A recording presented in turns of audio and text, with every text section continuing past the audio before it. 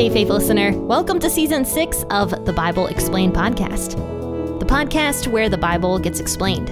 So grab your cup of coffee and enjoy today's discussion from the book of Joshua.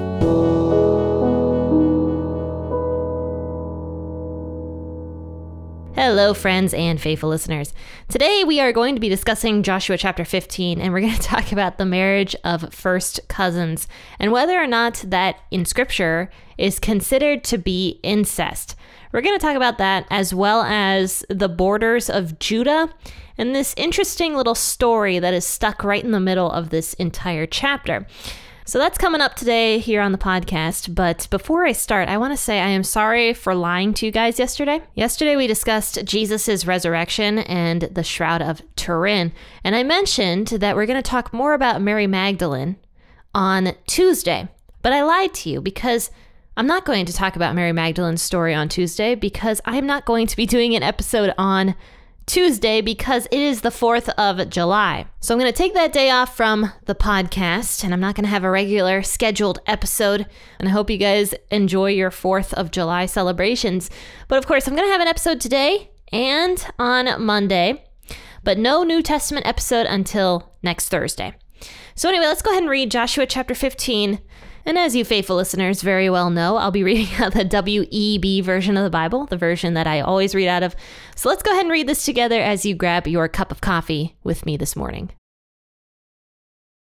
The lot for the tribe of the children of Judah according to their families was to the border of Edom, even to the wilderness of Zin southward, at the uttermost part of the south. Their south border was from the uttermost part of the Salt Sea, from the bay that looks southward. And it went out southward of the ascent of Akrabim, and passed along to Zin, and went up by the south of Kadesh Barnea, and passed along by Hezron, went up to Adar, and turned toward Karka. And it passed along to Asmon, went out at the brook of Egypt, and the border ended at the sea. This shall be your south border. The east border was the Salt Sea, even to the end of the Jordan. The border of the north quarter was from the bay of the sea at the end of the Jordan. The border went up to Beth Hogla and passed along by the north of Beth Araba. To the border went up to the stone of Bohan, the son of Reuben. The border went up to Debir from the valley of Acre, and so northward, looking toward Gilgal, that faces the ascent of Adumim, which is on the south side of the river. The border passed along to the waters of En Shemesh, and ended at En Rogel. The border went up by the valley of the son of Hinnom to the side of the Jebusite, also called Jerusalem, southward. And the border went up to the top of the mountain that lies before the valley of Hinnom westward, which is at the farthest part of the valley of Rephaim northward. The border extended from the top of the mountain to the spring of the waters of Nephtoah, and went out to the cities of Mount Ephron, and the border extended to Bela, also called Kiriath Jearim, and the border turned about from Bala westward to Mount Seir, and passed along to the side of Mount Jearim, also called Chesalon, on the north, and went down to Beth Shemesh, and passed along by Tinma, and the border went out from the side of the Ekron northward, and the border extended to Shikkeron, and passed along to Mount Bala, and went out at Jabneel. And the goings out of the border were at the sea. The west border was to the shore of the great sea. This is the border of the children of Judah according to their families. He gave to Caleb the son of Jephunneh a portion among the children of Judah, according to the commandment of Yahweh, to Joshua, even Kiriath Arba, named after the father of Anak, also called Hebron. Caleb drove out the 3 sons of Anak, Sheshai, Ahiman, and Talmai, the children of Anak. He went up against the inhabitants of Debir. Now the name of Debir before was Kiriath Sefer. Caleb said, "He who strikes Kiriath Sefer and takes it, to him I will give Achsah my daughter as wife." Othniel the son of Kenaz, the brother of Caleb, took it, and he gave him Achsah his daughter as wife. She had him ask her father for a field. She got off her donkey, and Caleb said, "What do you want?" She said, "Give me a blessing. Because you have set me in the land of the south, give me also springs of water." So he gave her the upper springs and the lower springs. All right, faithful listeners, I'm going to stop reading right there because there's a whole lot of very interesting names coming up for another 20 verses. And if I'm being honest, actually another 40 verses. Yeah. And I'm not going to read all those names. The verses are very small, very short verses. But basically, after that story of Caleb's daughter, it goes into all the different cities. And so there were a lot of cities. So I'll go over those at the end. But first I want to talk about verses 1 through 12 before we get into the story of Caleb and Caleb's daughter. So it says that Judah got their inheritance. And remember that none of these cities, none of this area yet was even taken by Israel, I don't believe. But yet God still had Joshua go ahead and give the land away as an inheritance because that was a faith test. God was going to help the Israelites take this land. Like God was going to do it. He was going to help the tribe of Judah take all of this land. And it is interesting that Judah gets to go first. I'm going to guess because Judah was the largest tribe. And I actually have a little map right here that I found. And it shows all the borders of Judah when Judah was first given its allotment. Now it mentions that the entire eastern border was the Salt Sea. However, we have a different name for that sea now. It's called the Dead Sea. That is what we call it. Because everything in the Dead Sea is dead because it is so salty. Everything drains into the Dead Sea. It's just a very salty and dead sea, basically. And so basically the entire eastern border was the Dead Sea of Judah specifically. And then it kind of like darts out at the bottom and sort of goes like westward and really southward into the wilderness of Zin. And I believe the wilderness of Zin was actually where John the Baptist spent a good portion of his time, was in that wilderness. And that's where he lived, was the wilderness of Zin, I'm pretty sure.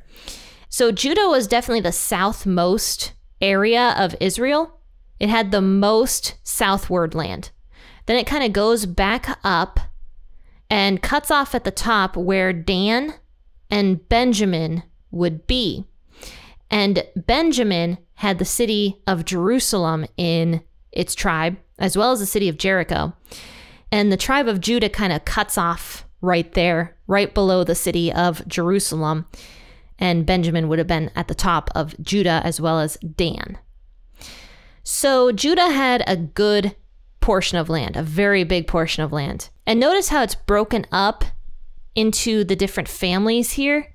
It says that when the lots were given, that it was given according to all the families that were in the tribe of Judah. And so each family got like a different portion of it is kind of what it sounds like here. And so verses 1 through 12 talk about just all the borders of Judah and everything that all these families were able to receive, this good hunk of land of Judah. So after it goes into the borders of Judah, the tribe of Judah, it talks about one specific family here. Once again, Caleb is mentioned, Caleb the son of Jephunneh. And Caleb was given an area called Hebron, which was originally called Anak, because the Canaanites who lived in the area of Hebron were very mighty people. And the guy who was like the tribe leader of the Canaanites, he was the mightiest warrior in that area. His name was Anak. And so that city was originally called Anak because of this mighty warrior who controlled everything basically. But Caleb went and asked Joshua, hey, I want that area. Joshua gives it to him because God had said to Joshua that Caleb was going to receive that area. And so Caleb, at 85 years old, goes and drives out the 3 sons of Anak. So it sounds like Anak was already dead at this point, possibly. But his sons had taken over. And the 3 sons were named Sheshai, Ahiman, and Talmai. And these were the 3 sons of Anak. And Caleb, at 85 years old, with whoever went with him, literally waged war against these 3 very powerful sons and wins. And then he renames that city Hebron instead of Anak, which Hebron, we found out, means teaming up with. And Caleb said that he was going to team up with God to take that area, even though Caleb was old. Even though he was 85 years old, he still had strength, and he believed that God could help him take that area. So he renames it Hebron. So then after this, after he defeats these 3 kids, it says he goes up against the inhabitants of Debir. Now, what's interesting about this is Debir had already been taken by Joshua. It was one of the cities that Joshua supposedly had taken. But it sounds like the Canaanites were able to go back into that area somehow and infiltrate it all over again. Debir was actually, if you look at the map again, it was very close to Hebron. And so Caleb wanted to take Debir as well, I would guess for safety reasons, not to mention that it belonged to Judah and God was going to give Debir to Judah. And I believe it's mentioned in Joshua 10. Remember when the sun stood still in the sky? It's that chapter. That one of the cities Joshua struck during that time was actually Debir. And Joshua was able to take that entire city. But yeah, so now all of a sudden in Joshua 15, Debir is once again infiltrated. And this would have been years after, don't forget. So it could have been that when Israel went and attacked other areas, that the Canaanites kind of like slipped back into the city of Debir and started living there again and tried to take the city again. That's what I would guess happened, because Israel was very busy with all of the conquests that they were doing. I mean, how many kings did Joshua defeat? 30-something? 33 kings, I think it was. I mean, that's a ton of kings in such a short period of time. Israel was very busy, and so was Joshua. So Debir, it says, had some people living in that area again. But at this time, it actually says that it was also named Kiriath Sefer. And it ended up getting renamed Debir at some point in time in Joshua's lifetime. So Caleb says, he who strikes Kiriath Sefer, or Debir, again, and takes it, to him I will give Achsah, my daughter, as wife. I'm going to be really honest. I had a very hard time with the name Achsah, okay? Achsah is not a name I've ever heard before. Not to mention, it's kind of weird for the English language, I feel like. It doesn't slip off the tongue very well. Achsah. And so when I first said it, obviously I deleted that part of this podcast because it was not good. I definitely said a swear word when I first pronounced it. And so I had to delete that part out. But I think it's pronounced Achsah. So we're going to go with Achsah. That was Caleb's daughter's name, was Achsah. So he says, anybody who strikes Debir once again and takes it, I'm going to give my daughter Achsah to be that person's wife. So it says that this man named Othniel, the son of Kenaz, the brother of Caleb, took it. Okay, so before everybody screams that this is a terrible thing that Caleb could have done, that this was so mean for Caleb to give up his daughter in this way, let me ask you guys a question. How many of your husbands have gone and taken an entire city to have your hand in marriage? None of you. This was actually a very smart thing for Caleb to do, because this shows enthusiasm in this young man. It shows hard work.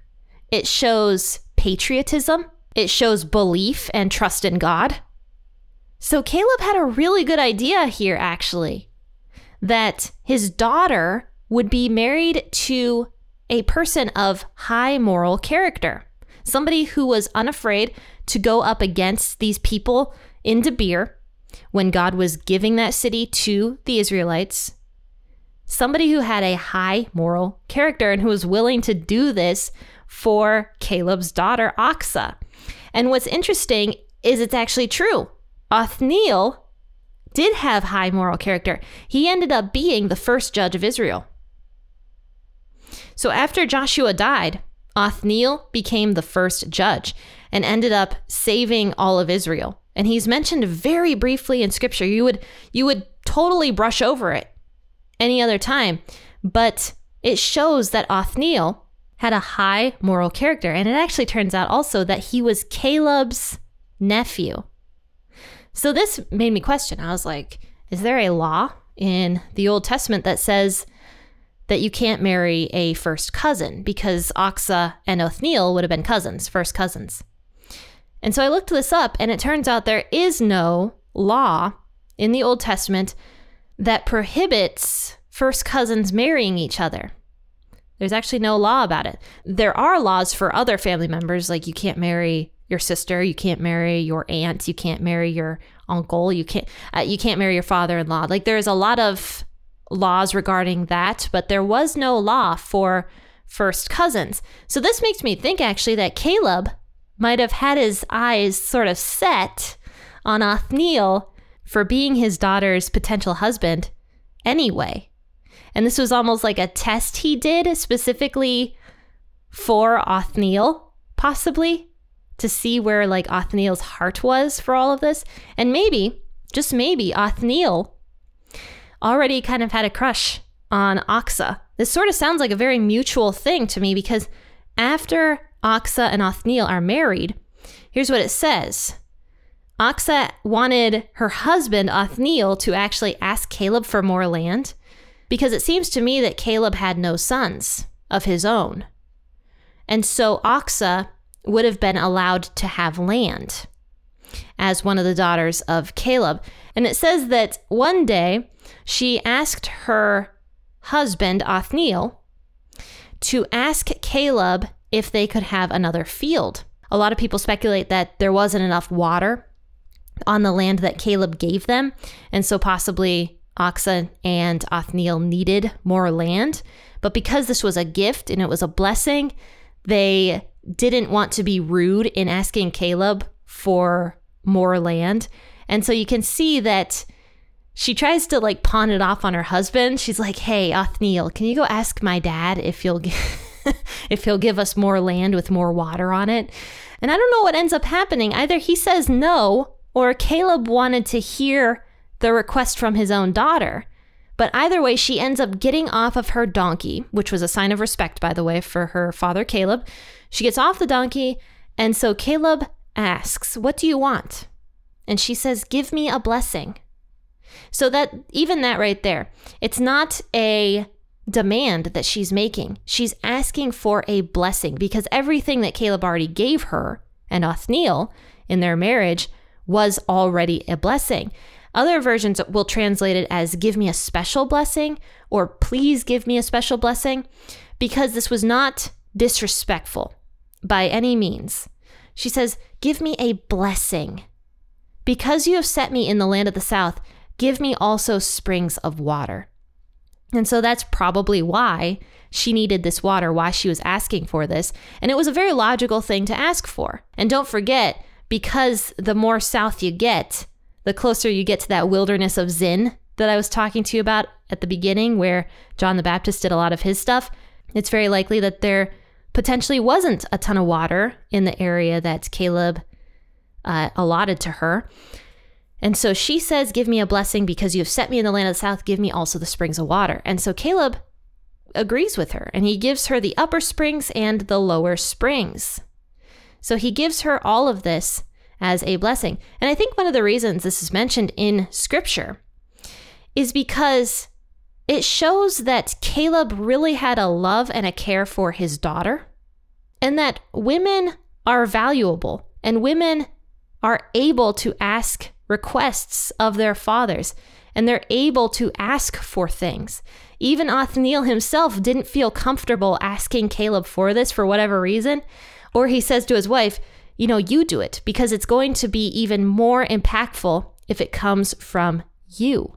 And so this little story right here, stuck in the middle of all of this, just shows the care that Caleb had for his daughter and the care that scripture gives to highlight a story like this from this young woman, Achsah.